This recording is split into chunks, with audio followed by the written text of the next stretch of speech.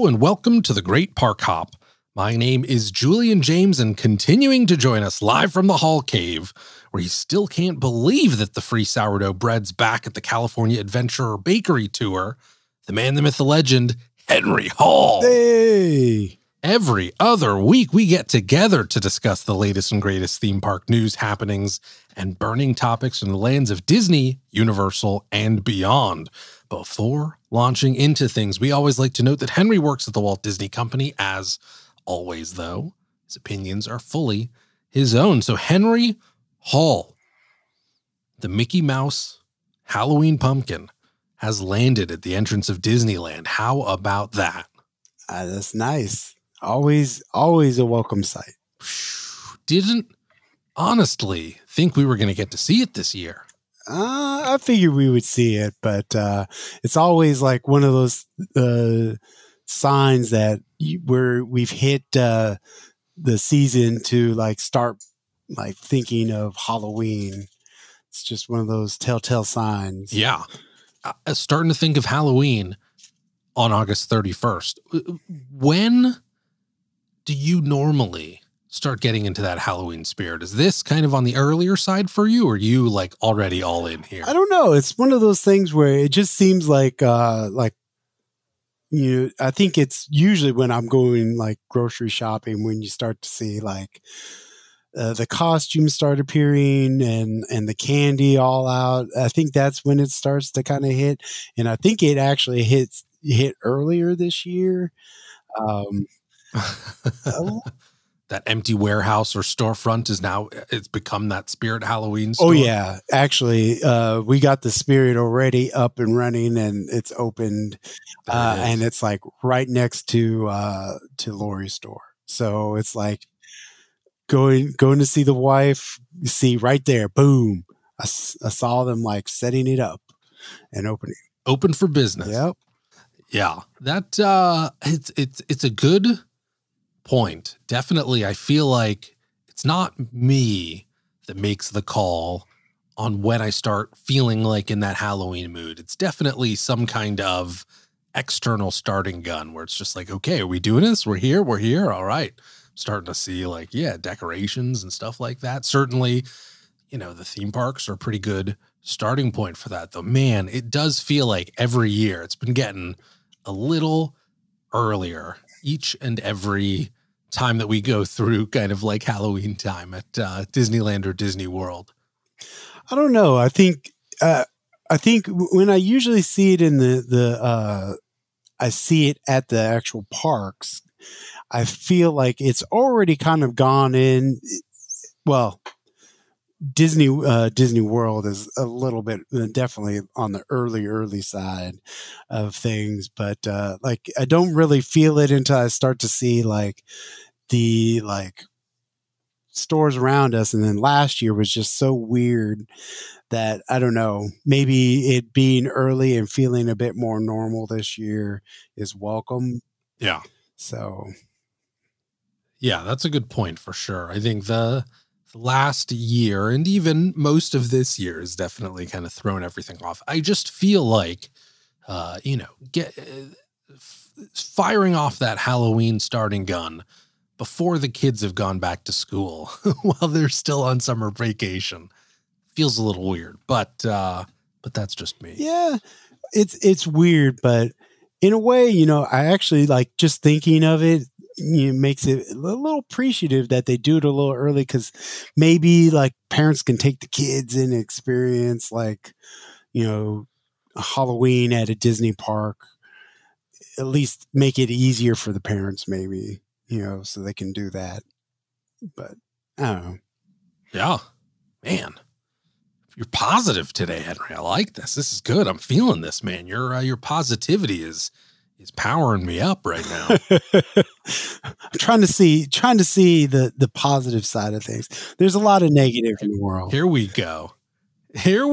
Well, sticking with, I guess this could kind of go either way here, but at least sticking with the Halloween discussion here. So we do have Halloween Horror Nights update. Very, very kind of small. It's a small update, but now that we know pretty much everything that's going on at Halloween Horror Nights, I think they even just came out with the map recently. So there's no surprise in terms of where everything's going to be. The big kind of question that has been going on is like, okay, is Universal still going to keep riding this plan of just having no indoor masks, just kind of like a recommendation? And is that also going to continue into Halloween Horror Nights? Like, are they still going to be completely cool with people going into haunted houses, getting scared, shrieking, screaming, not Henry, of course, but everybody else? Are they going to be cool with that, knowing that, we're in a particularly dicey period when it comes to COVID in Florida? So we did get an announcement. Doesn't have anything to do with masks, but what they are going to do, they are going to start installing clear vinyl dividers inside. They refer to them as like key moments within these haunted houses as a way of, creating some kind of preventative, some kind of barrier between guests and the scare actors themselves. So that's going to be there. Still no news in terms of, are there going to be other further adjustments in terms of other kind of, mask requirements indoors, similarly to what Disney World and Disneyland do. Also, are they going to be staggering guests? So it's not necessarily like everyone's kind of crammed together, slowly progressing through a haunted house. Are they going to stagger it like they, again, did last year for the couple of houses that they did open? So it was like, one group every I don't know what it was, like 45 seconds or something like that. One group every minute, something like that. Are they going to do that? Don't know. But this is a step. It's a step in the right direction. It feels like, okay, feeling a little bit better about this. Yeah. I mean, it's a win-win for me because at least it protects me from the scare moment. Somebody spraying me with COVID. But then also, you're totally going to know where all the scares are going to be ahead of time. That's true. So unless just got to look for that vinyl. Yeah, you start to see vinyl. All right, somebody's going to jump out at me. To be fair, it also protects them from potentially getting punched in the face when they try to jump. Yeah, I was going to say. So that was my first thought. Actually, the wife has confided in me that while she loves horror movies, she has a absolute love for horror movies. She gets anxiety when it comes to like horror games and haunted houses. So she actually is very scared about going into a haunted house. This will probably put her a little bit at ease. But I will say, if this is going to be, it's going to be an interesting experience for her for sure. She's definitely, she's going to be on edge. She was definitely nervous coming up on this Halloween Horror Nights. I didn't know that. She finally just told me.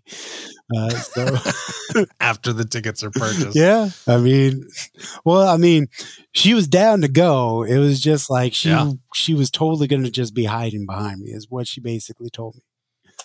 So I guess that's all right. Well, Henry, you are the right person to hide behind. You'll just have to let her know that was already my idea. So I hope there's enough room for both of us.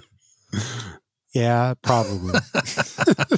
Well, speaking of Universal, it seems like we talk about this every so often, but even with that, it's so easy to forget. There is a whole new Universal park opening up in a couple of days here. A day? Yeah, because they're having at Beijing, Universal Beijing, they are opening, soft opening anyway, on September 1st. That's tomorrow. I guess tomorrow. With time change. It's today. Yeah. So, and again, it's just it feels like with everything going on, it's so easy to forget that that's a thing that is happening, that they never slowed down really on their construction very much.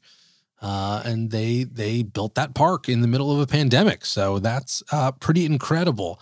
And we don't have, I expect next episode, we'll have a lot more to talk about and share. There hasn't been a ton of kind of on the ground details talked about yet and reported out yet. The one thing I have seen a couple of ride POVs for is the new Jurassic Park ride in that Isla Nublar area that's themed to Jurassic Park, themed as if it was that island, Isla Nublar. Cool idea. And they've got a brand new ride that hasn't been at any of these other parks. Usually you would expect it's going to be that river adventure that we have at a bunch of the Universal parks. Maybe the Velocicoaster. Don't have that there. Totally new dark ride. And it looked interesting. I wouldn't say that I was super blown away by it. Of course, they kind of have it's a screen heavy attraction, which is just kind of expected to a certain extent with most Universal rides. But I will say they do a really fantastic job of mixing in animatronics and physical set elements in with all of the screens that are going on. So a very similar feeling to Shanghai's Pirates of the Caribbean ride, where it is very screen heavy and the big effects are all kind of done on screens, but they do a pretty good job of masking up the screens and incorporating the screens into a lot of the physical set elements. So there's a lot of that going on. There's a lot of kind of like, nighttime kind of Jeep chase stuff going on where you're running away from like a T-Rex that's coming at you that looks pretty cool. Some really cool moments that definitely had me excited and interested in checking out the park one day. I'm hoping that we're going to see a lot of other really cool, exciting stuff coming out over the next couple of days. But yeah, man, pretty soon, Universal Beijing is going to be a go. It's going to be a thing. God, that's got to be a pretty cool land, though. Isla Nublar land. It's just the way the Super Nintendo land turned out and how Harry Potter land turned out. I just imagine that all these new lands that are at this new park are gotta be just like so awesome. And really, all we honestly care about is that Waterworld land, right? Like everything else can go kick rocks. I just want an amazing Waterworld land. That's it. I'm very disappointed. I don't know if I'd go that far, but I definitely am interested in how Waterworld land would be, just because it was pretty much all water, but it's gotta be pretty cool though. I always like a kind of a water-based area type setup, with a lot of water around that you aren't necessarily like at a SeaWorld per se, where it's, a lot of water attractions. I don't know. I always want a really good like submarine ride, but that isn't what, Little Nemo, not Finding Nemo. God, why? So Finding Nemo themed. They've got an incredible one at Tokyo Disney Sea. Surprise, surprise. Oh yeah, makes sense. Of Waterworld land. You just got to not drink the water too, right? That's the other rule. I guess depending on how accurate they want to be. Anyway, yeah, it'll be exciting. A lot of cool stuff. Transformers land too, Henry. I know you're excited about that. I mean, I want to be excited about it, but I'm pretty sure it's Bayformers, so it is. Yeah. But, I mean, although like with the Bumblebee movie, it really gave me hope for the future of Transformers. Without Michael Bay, there technically can be a future in the Transformers movies, but we'll see. Yeah. It looked like the big attraction in the Transformers land is basically the Hulk coaster, which by all accounts sounds like it's still pretty fun to ride. But it's basically a reskinned Hulk coaster, but themed around, Transformers. I did like the Hulk coaster. That was a solid coaster for sure. There we go, man. There we go. Well, like I said, a lot of cool, awesome, brand new stuff that I'm sure we're going to discuss next week. So look forward to that. But really, the big thing to talk about, the big news that just dropped recently, a couple days ago at this point, I'm still kind of wrapping my mind around it, but the promise of annual passes returning to Walt Disney World is now real. Like it happened. They made good on that. I guess it shouldn't be that big of a surprise considering we had our major updates go down at Disneyland Paris, had our major updates go down at Disneyland with Magic Key, had our major updates go down with Fast Pass, now Genie and Genie Plus and Lightning Lane. So it only makes sense that, we're just trying to knock all of this stuff out now, kind of flood the channels with information so that really come October, we can just focus on good times with the 50th anniversary. That's it. But before we get to that, we've got the nitty gritty here with these annual passes. So some interesting stuff for sure. A little bit of the good. Actually, no, there's not that much good, but it's not all that bad either. It feels like a very similar situation to the Disneyland situation with Magic Key, but we can get into that in 1 second. The biggest piece is that this is launching September 8th. So right around the corner here. And much like Disneyland's Magic Key system, it's keeping to 4 different pass types. And really the major difference with these pass types, there's a couple which are interesting, but the major differences, at least on the surface, other than the cost, it all is just built around reservations, right? So the higher pass type you get, the more reservations you're going to be able to have at a time. And if you're a current pass holder as well, if you had basically an annual pass before the parks closed for COVID and you've continued to renew your pass, you'll be able to roll over to the new system with a discount whenever your renewal date happens. So that's a nice perk. Weren't given that at Disneyland, but that was a nice perk for everybody at Disney World. But anyway, so these 4 pass types starts out with the Disney Pixie Dust Pass that includes 3 park reservations, and it has the most blackout dates out of any of these passes. So really, all weekends, all holidays, just like that holiday block, pretty much. Forget about it. You're blacked out.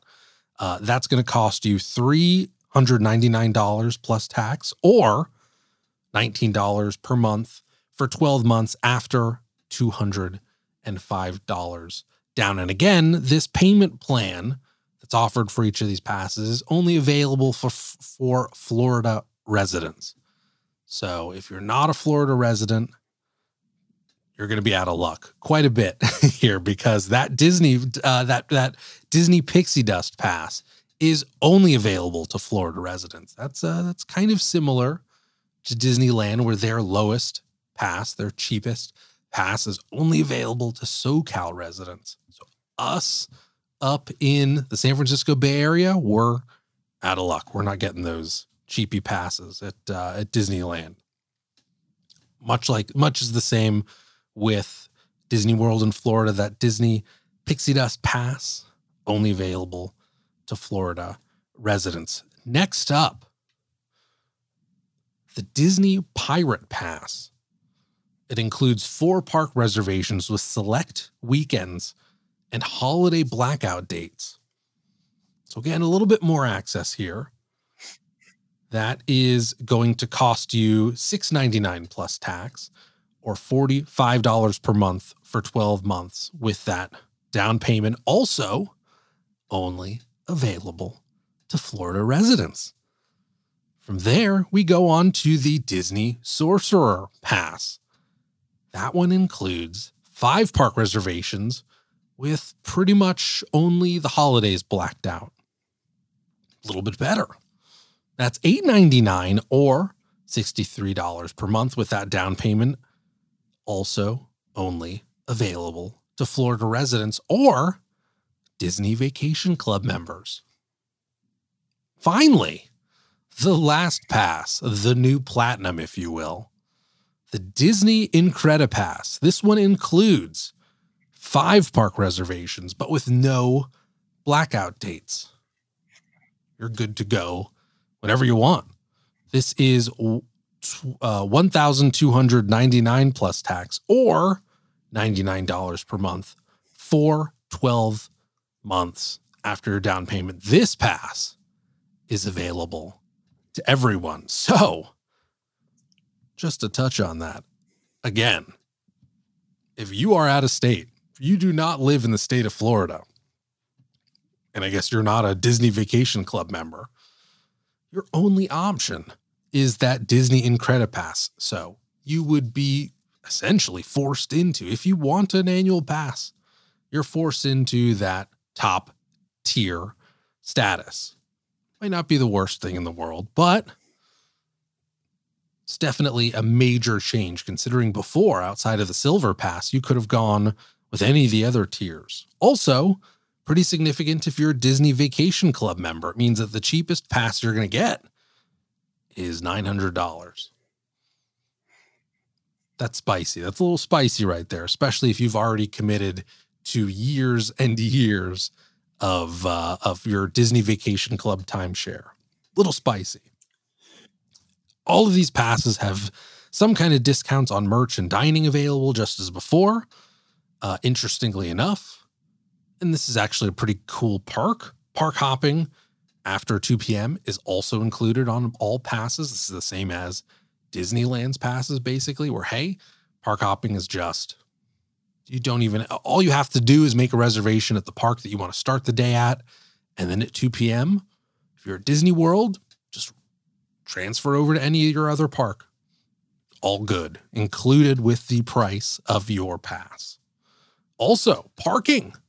It's just for everybody. That's pretty good. A little more necessary if you are going to Florida, because it's not the public transportation is not quite the same as if you were in downtown Anaheim. But all passes get parking. That's a pretty sweet deal. Again, at Disneyland, only that top tier gets free parking. That second to the top gets discounted parking, but still pretty good. You could have the lowest tier pass, free parking. What isn't included, obviously here, photo pass or water parks. This is a big one. These are offered instead as add-ons. So each is $100. If you want that photo pass option, you're forking over $100 per person. Similarly, if you want the option of going to water parks, you're forking over another $100 per person. Those were included. Both of those were included as the former top tier pass. That platinum pass had both of those options before. It's going to cost you $100 each now. Also, unlike Disneyland, if you are staying at an on-site hotel, it actually works in your favor because those reservations that you're going to need to make while you're staying at the on-site hotel do not count against your reservation total. That's not the case at Disneyland. Unfortunately, this was a discovery some people made after they had picked up Magic Keys and decided to stay at one of the few Disneyland on-site properties, is that those reservations do count against your reservation total. That's a little bit of a bummer. Oh, and then the other kind of little bit and piece here was that they called out that bonus reservations will be available at various different points throughout the year. I personally read that to be, hey, if it's looking like it's going to be a pretty low capacity day at the park, we'll throw a couple of extra reservations out to pass holders. Maybe that's not the case. Maybe it's going to be more frequent, but we'll just have to see. No idea what that's going to be. That's just at the whim of Disney. I think I I think I heard something that those were gonna be maybe besides what you said, but I think they were also going to be potentially like special days of like, hey, this is pass holder day, like annual pass holder day. So this day, if you come on this day, it doesn't count towards your reservations. So, oh yeah, that would be cool.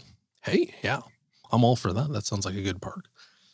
But anyway, man, so there you go. That is the new annual pass holder system at Walt Disney World. Henry, I'm very, very curious to hear what your thoughts are on this, outside of the fact that the naming that they chose for these passes is terrible. I'm pretty sure I dislike this significantly less than even Disneyland's, which I also really, really disliked. Whoever is in charge of Lightning Lane as well, whoever is in charge of naming and rebranding all of these new systems is doing a very bad job. This just sounds like a mess. But anyway, Henry, gut check, hit me. Well, like the first thing that kind of hits me when I look at this, I mean, at least I will say that the Disney World's annual passes are a lot easier to understand. So much easier to understand. And they get such a better deal than the Disneyland system. Because all but one of the Disney, only one of the Disney World annual passes is more expensive than the corresponding Disneyland, but you always get more just because there's 4 parks, even compared to the 2.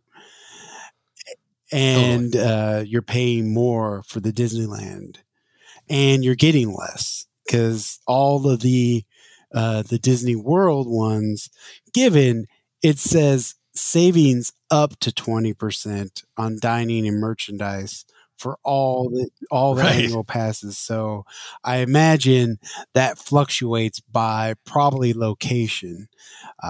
From what I've heard, at least even for us, for cast members, it fluctuates depending on where you're going, even if you're gonna get a discount.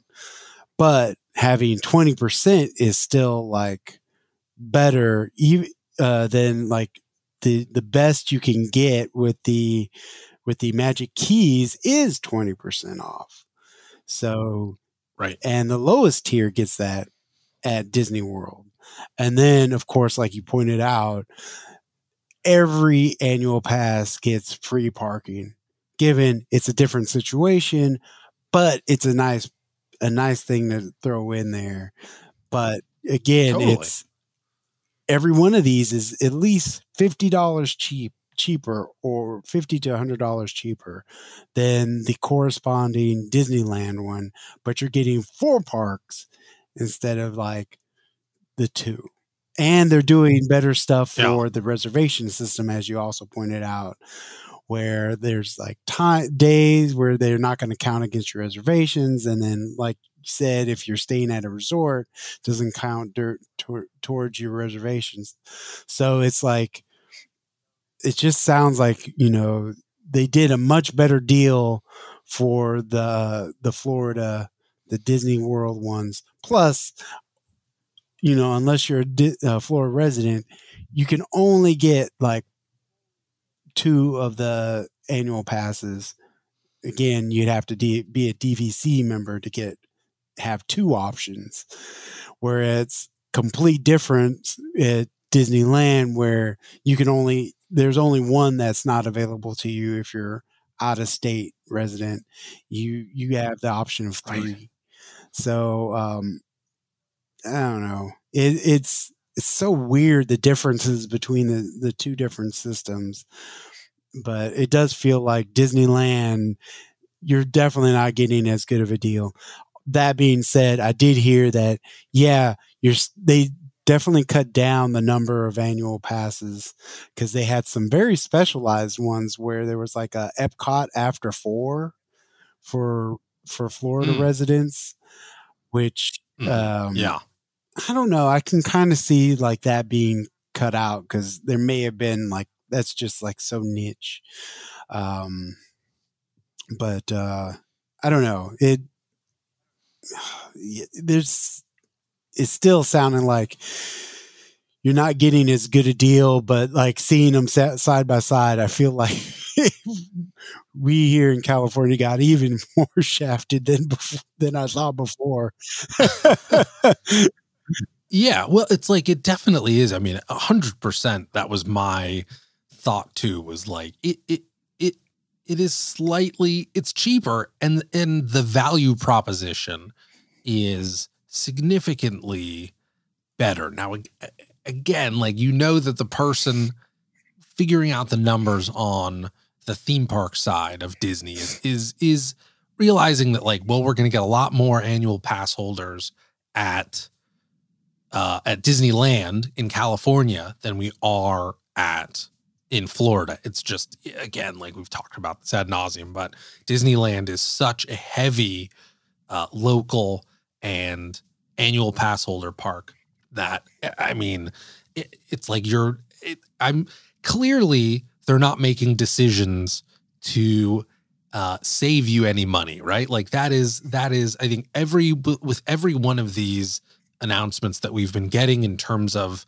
how these parks are kind of reformulating their annual pass holder systems or, fast pass, like the value that they're giving you as a guest has like significantly dropped. Like they're just not leaving money on the table. Whereas before you maybe could rationalize it and maybe look at it and be like, okay, I'm actually getting a pretty good deal here. They've closed a lot of those opportunities and a lot of those, I don't want to say loopholes, but like those kind of positive value opportunities. Like, it's really tight right now. And so, yeah, that was definitely a thought that I had, was just like, well, I mean, you kind of expect that you're going to go through that. I guess it is nice that park hopper is available at Disneyland too, but yeah, that was a pretty rough one, man, for sure. And it was interesting to see, I mean, a big kind of thought that I had, and of course, like we're on the West Coast, so we are kind of more of the Disneyland kind of mentality of like, yeah, an annual pass makes sense. Especially if you're going very regularly, like, yeah, totally. Of course.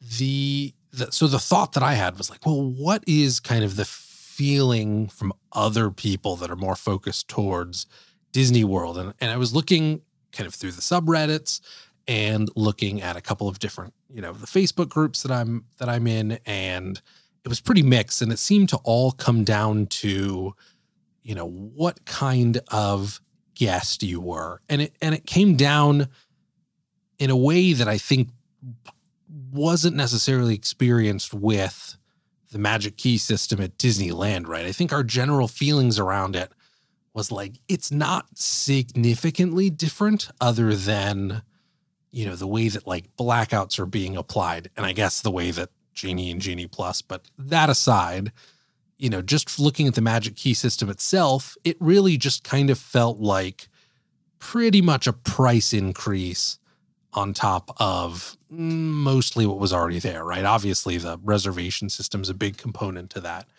but it didn't feel like it was substantially changed, right? Yeah.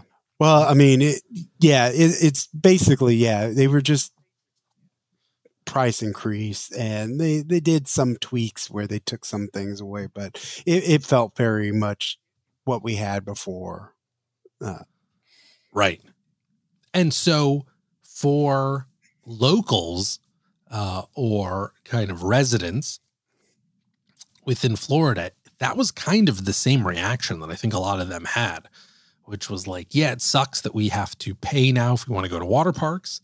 Sucks now that we have to pay for PhotoPass, at least if they were getting that kind of top tier system. But generally, it sucks, of course, that you can't just go on a whim whenever you want to. You can't just decide like same day that you're going to roll it down to Disney World, though at least what we're seeing at Disneyland with the Magic Key system, that's still possible. It's those reservations are sticking around pretty well. So it's they're not getting snapped up as fast as I think we were thinking they might.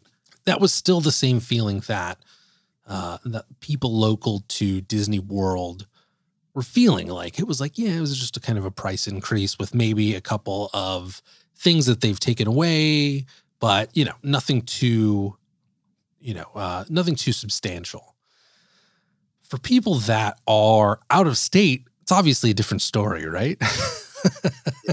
A much different story because, you may have had a lower priced pass because you could say like, well, we would go twice a year and we would make it work. And the kind of, finances would all balance out where, maybe we would break even, but maybe the extra discounts helped a little bit. And it just made sense to go for a lower pass. You're factoring in that you're going as a family. It's a family vacation twice a year. Then that makes sense. That sucks because now you're getting hit with a huge increase, right? Especially when you multiply that by family members. Like that's rough, man. That is rough. If it's not just kind of like an occasional Disney World trip every few years. If you're like a regular goer and you don't live in Florida, you're thinking twice about that. And that was definitely the sentiment. You could almost tell who was a local and who was out of state by that reaction of just like the people that were the most pissed off and feeling like it ain't going to happen. No way that we're going to renew it. We're thinking twice about it. Generally, we're not local to Florida. The other kind of reaction, obviously less people fall into this category, but there are those DVC members that also are kind of in that same boat where they're not local to Florida and they had kind of like lower tiered passes because maybe they used their points that they had on DVC just like once a year for a big trip. And oftentimes there were a couple of people that mentioned that they previously and other people that they had known would pool their points until kind of like the holidays and then spend the holidays at Disney World. That's a much more expensive prospect now where, at the very least, each person in your party is spending $900 for that. I mean, then it is a question of, well, if it's a yearly thing, do we even stick with passes? Do we not just go with kind of just single day tickets or, multi-day tickets or whatever that situation is? It's a big question. Well, they may have also had to go for, instead of the 900 to the 1,000, the 1,200, 1,300, because they're during the holiday. Correct. Yeah, exactly. That's right. That was an important point to mention for sure. Yeah, because you're blacked out on the holidays, then you are right. Exactly. If you want to keep going during the holidays and have an annual pass, not going to be an option unless you fork over 1,300. So yeah, definitely pretty mixed. The other kind of commentary that I heard a lot, and I definitely started hearing these kinds of rumblings, I want to say it was right around when Disney World reopened after the closure, and they first announced the Park Pass system. And this was when capacity was they were still constraining capacity to be extremely low, right? And so there was a lot of, if you remember, there was a lot of pass holders at Disney World that were complaining because they couldn't get reservations until like way far out, despite the fact that like single day guests or hotel guests were able to, or basically like wide open to make reservations, right? And so what you started to see was like Universal Orlando started making plays, right? Like they always have a pretty saucy relationship when it comes to their social media person. They're you know, a little brash, let's say. And so, but Universal clearly made a big push to start bringing people over that were dissatisfied with what was going on with Disney World, right? It was, hey, if you sign up within this first like 3-month period of us being reopened, like we're going to give you an extra 6 months. Basically, you're going to get 18 months of an annual pass at Universal. Oh, and by the way, we don't have reservations. Oh, and by the way, like, you know, we're significantly cheaper. So, you know, again, it's a different value proposition, to be sure. Universal Orlando versus Walt Disney World, but still, that had started, you know, almost a year ago at this point, over a year ago at this point. And so now with this, it's starting back up again. You're starting to see those wheels turn. Obviously, that social media person, whoever's running that account, taking shots at Disney World. And you did see a lot of people talking about, like, again, this was like people that maybe were out-of-staters that used to go to Disney World enough to make it, to justify a lower tier pass. They were saying like, well, maybe we'll just visit Disneyland once and instead we'll purchase a Universal Orlando pass with what we saved for everybody. And, you know, we'll be able to make a few more trips out there. And just for context, I looked up kind of what current pricing looks like for Universal Orlando annual passes, and they are definitely cheaper when you think about it. So I'm just looking at their 3 parks annual passes. So that includes obviously Studios, Islands of Adventure, and Volcano Bay, which, you know, give or take, you might be interested in that, you might not be. Anyway, if you're to go to the most expensive pass, which is their Premier Pass, it's only $815. That's without tax, obviously, but so is the $1,400 for Disney World. But that includes a lot of perks, right? They don't have a reservation system there that they're operating under. It's kind of the way that it's always been. So yeah, you can roll in just kind of whenever you want, right? They also have Park Hopper. They also are offering Universal Express, which is just, hey, you walk in through, you know, it's like old Fast Pass basically, right? They're offering Universal Express after 4 p.m. at all of their parks.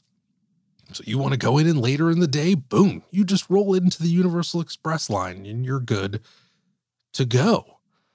They have other things like also, you know, parking's included. They have early admission on certain days. They, of course, have the standard kind of discounts on food. They have 1 free Halloween Horror Nights tickets.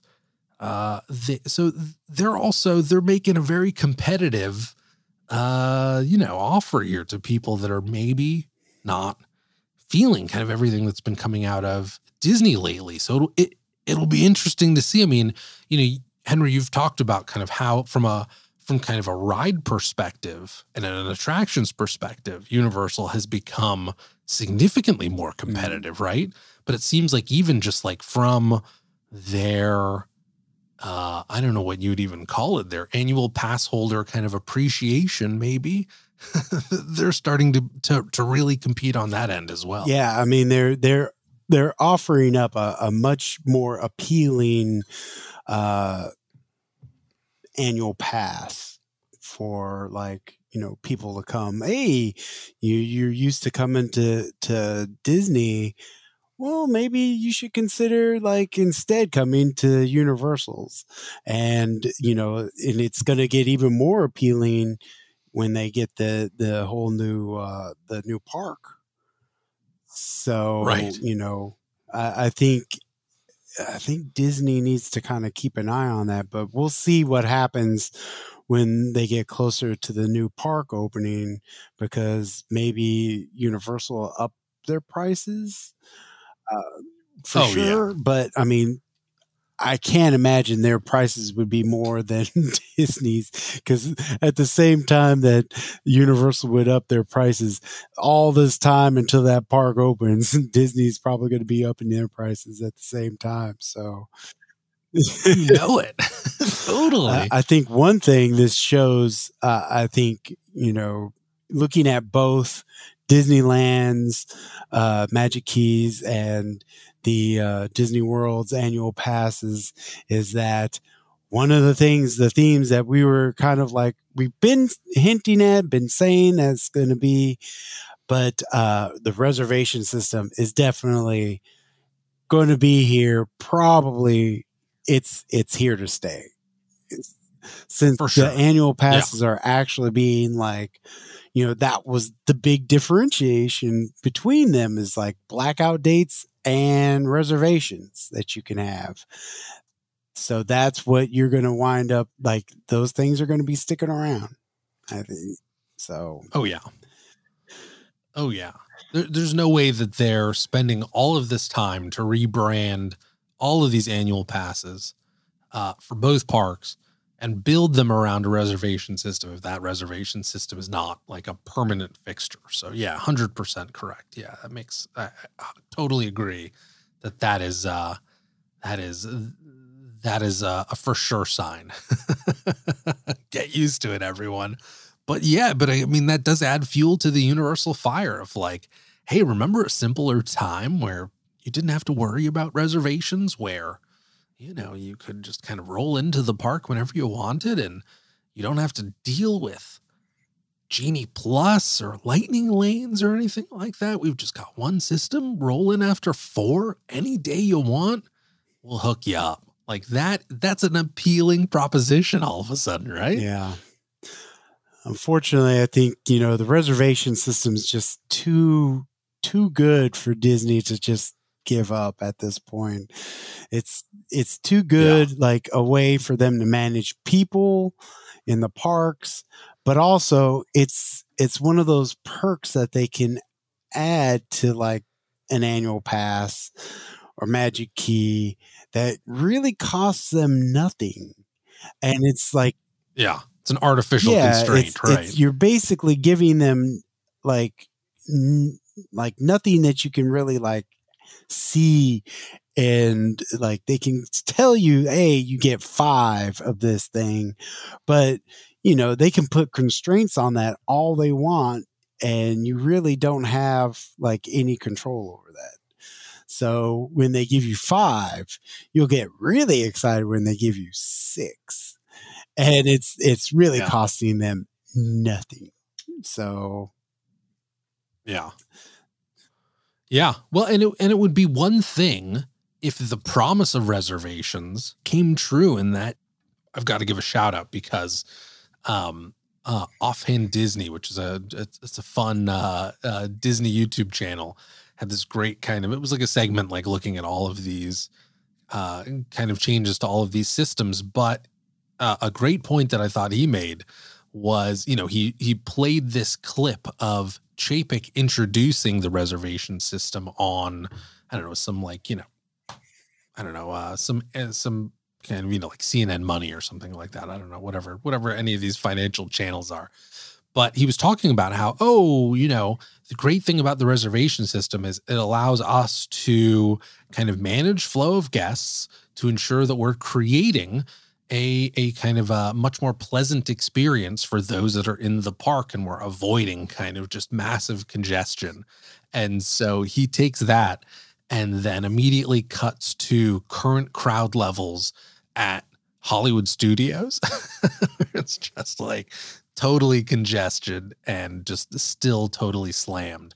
And it's a great point. It's like, dude, yeah, like if you were to actually provide that at Disney parks right now, then like maybe I'd be more open to it, right?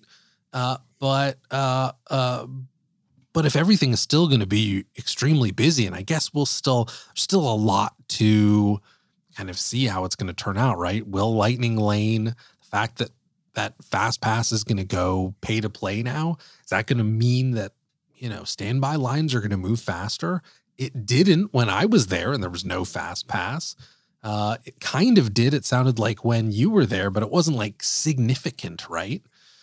So I just think that makes it sting a little bit more, is like, well, if you're going to have this reservation system and the parks are still going to feel super crowded, like if I'm still going to wait an hour or two for like the really popular rides, then it does feel like total bullshit.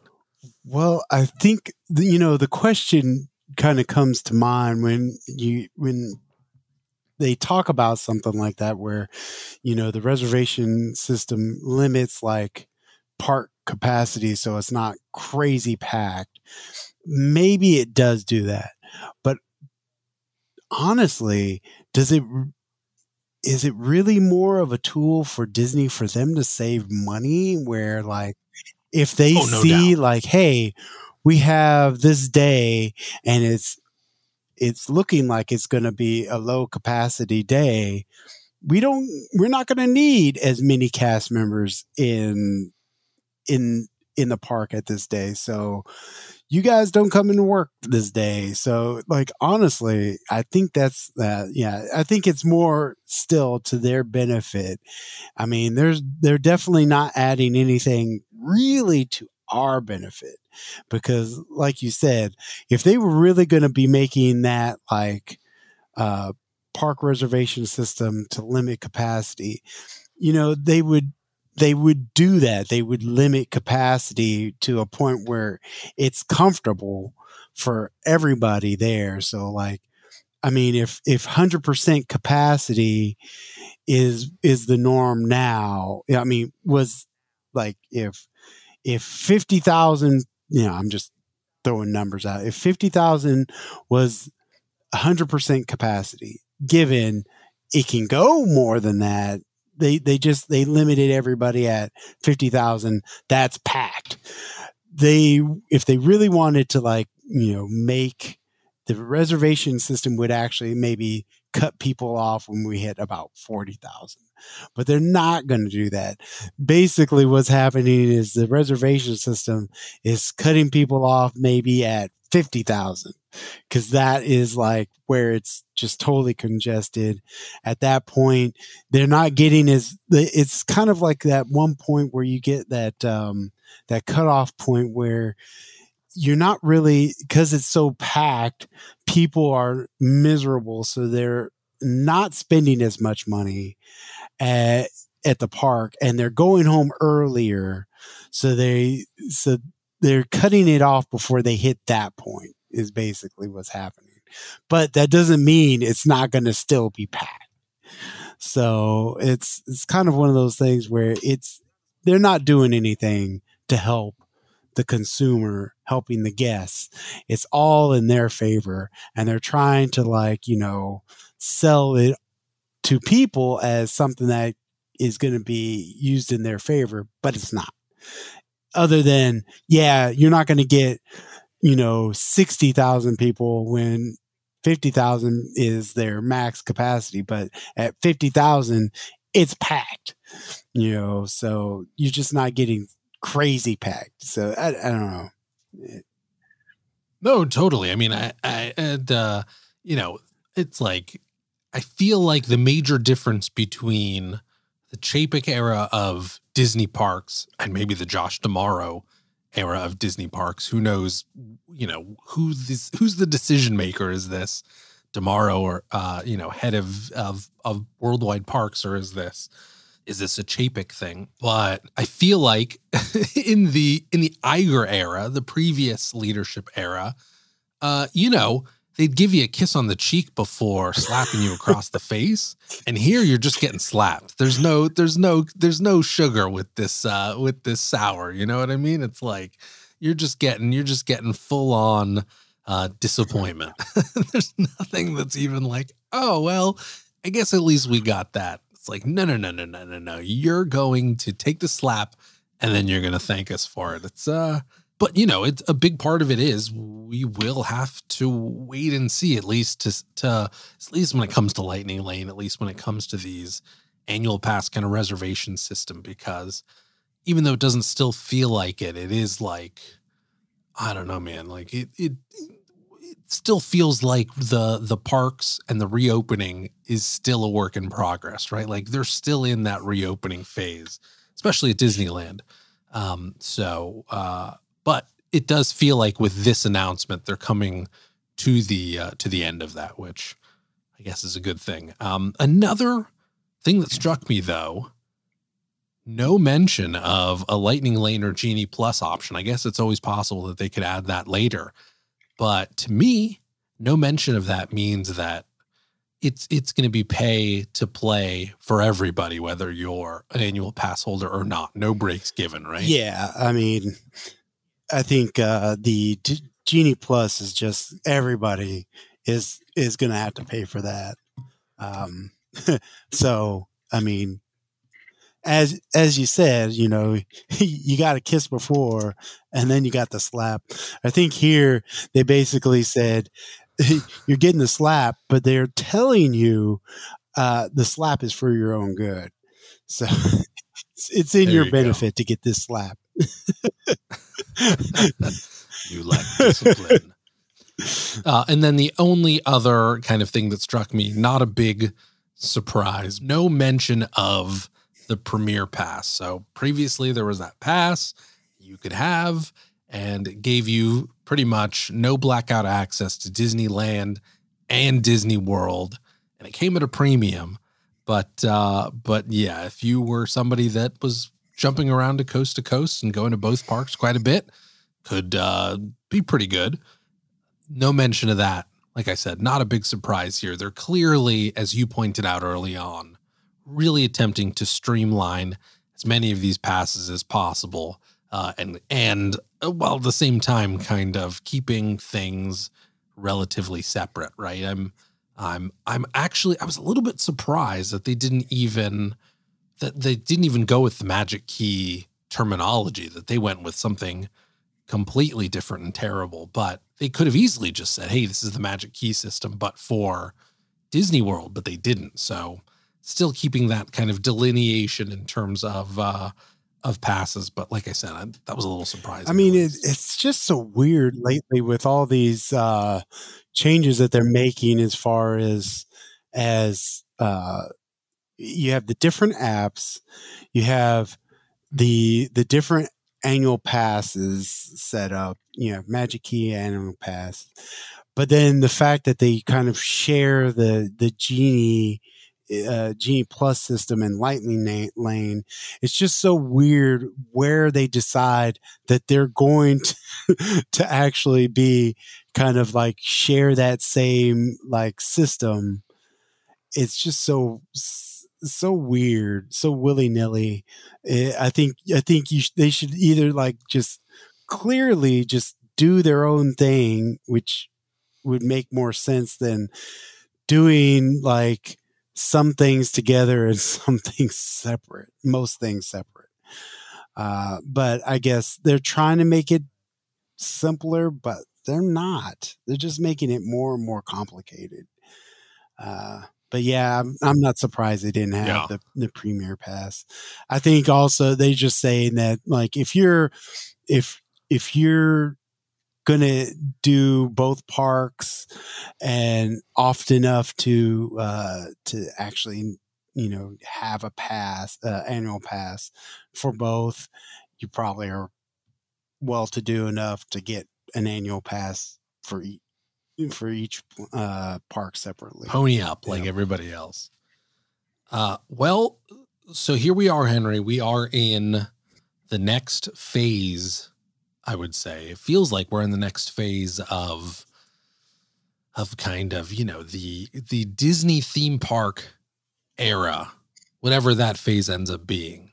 How does it feel? Yeah, it feels expensive. I think at least it feels like now that they've kind of gotten these things out, I have a little bit of a better expectation. Like, you know, I'm not surprised anytime that they're coming out with something and they're going to charge more for it or whatnot at this point. But at least all this, they've kind of aired out all the dirty laundry, and now it's just time to move forward. But I would like to say that, like, yeah, these things aren't going to go over. Like, so many people are upset about it. They're going to back down. I don't think that's going to happen.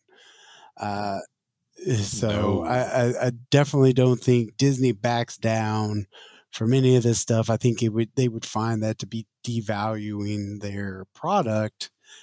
But we'll see what happens as far as what their offerings are, I guess. But I don't think I don't expect changes to any of these systems. No. Yeah. I mean, I think they're riding this one out for the foreseeable future for sure. Who knows how much this was all in, the plan before, or how much all of this was a reaction to COVID and the losses that were experienced during these closures and the changeover of a new CEO. I mean, there's just a lot of moving parts here, but yeah, I think from my perspective, it just feels a little less, I don't know if friendly is not the right word, but it does feel like, man, yeah, I don't know.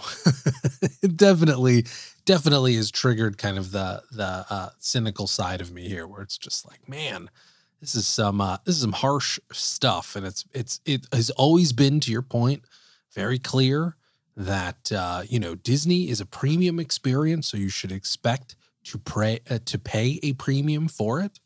But when you just look at all of the changes that have been made recently, so many of these changes have been kind of stripping out a lot of, as you were talking about, like a lot of the kind of added value of going to these parks.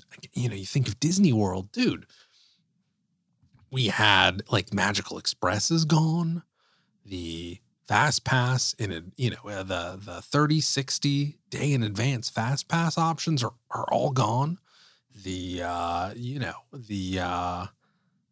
lot of those perks for staying at an on-site hotel are gone. They've completely modified the kind of extra hours and early park entry. There's just so much of that stuff that has just Fast Pass as a whole being free is no longer a thing. It's now like an upcharge, and it's an upcharge in like such a kind of, it's just like consumer unfriendly way, right? Where it's like, hey, we're going to charge you to get Fast Pass basically. But even if you pay just the flat fee for Genie Plus, that's not going to give you everything.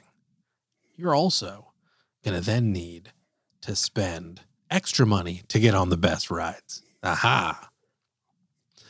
That's just like such a bummer. And then you start thinking about how complicated, this is again, like what you were talking about, how complicated so many of these new systems have become.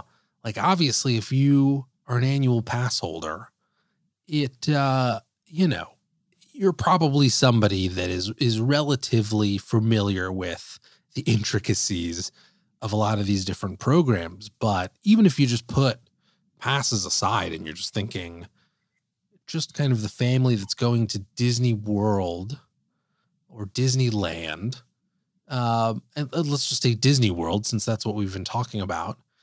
You're the average family, you're going on a vacation to Disney World. It's like, well, now you don't have the Magical Express, so you're either Ubering or you're renting a car, or you're paying Mears transportation, $15 to $20 per person. So you're paying for that. Then, you then have to figure out like, well, do we want Genie Plus? And when do we purchase Genie Plus? And we've got to make reservations for each park that we want to visit each day. And then we've got to, do we want to do, virtual queues? Do we want to do individual lightning lanes? Do we want to do Genie Plus? Do we want to, right? It's just like, there are so many different kind of hoops that you got to jump through now. that it just feels like, oof, man, it feels like this could have been a lot more streamlined. And so it does, in a sense, feel just like less friendly from a consumer perspective. There was a huge just appeal to landing at the airport, hopping on your bus, not paying anything for it. It takes you right to your hotel, knowing that a lot of your fast passes were already booked. So it's just kind of like, hey, man, look, we're just going to roll with it today. We know kind of what our schedule is. Seems like a much easier, breezier process than what we have now. So, like I said, maybe friendly is the word that I'm going for here. Well, I mean, if anything, I've learned from like, kind of like subscription services and stuff is that they prey on your ignorance of the system to get like extra money out of you. So like, you go into it, you don't really have, you don't necessarily know if you need the Genie Plus system or not, but your fear that you're not going to be able to do everything, you wind up buying it anyways. And, so I think they purposely set up a system that is confusing. One, that also makes it easier for them to like change it if they have to. They make it very ambiguous on purpose so they don't have to like necessarily spell everything out, because then they can change it later if they want to or need to. If you make it a simple system, it makes it easier for people to like plan everything out, and they're like, hey, this is what it's going to cost us. We're going to just spend this amount on, there's always going to be differences, but you can plan out your spending a lot better. When you don't necessarily plan it out as good, that's when you definitely go over. You're more apt to pay more. Rarely have I ever gone into a situation where I had planned out everything and spent less.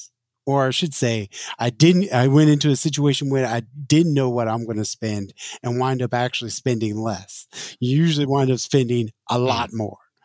But if you plan ahead of time, you usually can make sure your spending is like in control and within a certain reason. But the more ambiguous things get, the more likely you're going to spend more. And I think this is all like on purpose. I think all of this stuff was heading this way. And I think they definitely took advantage of the pandemic to put this stuff into place. I don't necessarily think they were necessarily going to do all this stuff now, but I think now was just a convenient time to do it.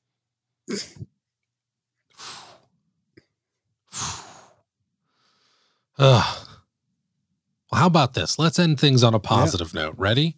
Cheese crawl. We're doing it. We're paying for it. We're not complaining about it. Yeah. Right? I mean, the cheese, they actually opened up some booths early at Epcot for the food festival. So they had the new macaroni based booth opened up. The wife is excited for it. Truffle macaroni and cheese. Like I said, no complaints from us. We're going to focus on that. That's where my mind is going to be to keep things positive. But definitely the food is going to be on point. That just about does it for today. Remember, you can catch The Great Park Hop each and every other week on Apple Podcasts, Spotify, Stitcher, or whatever your favorite podcast service just so happens to be. As always, if you made it this far, you're hopefully enjoying the podcast. So don't forget to subscribe, leave us a review, and hit that like button. This has been episode 59 of The Great Park Hop, and we'll catch you in 2 weeks. Until then, stay healthy, everybody. Henry, you take care, big guy. Stay healthy, everybody. Take care.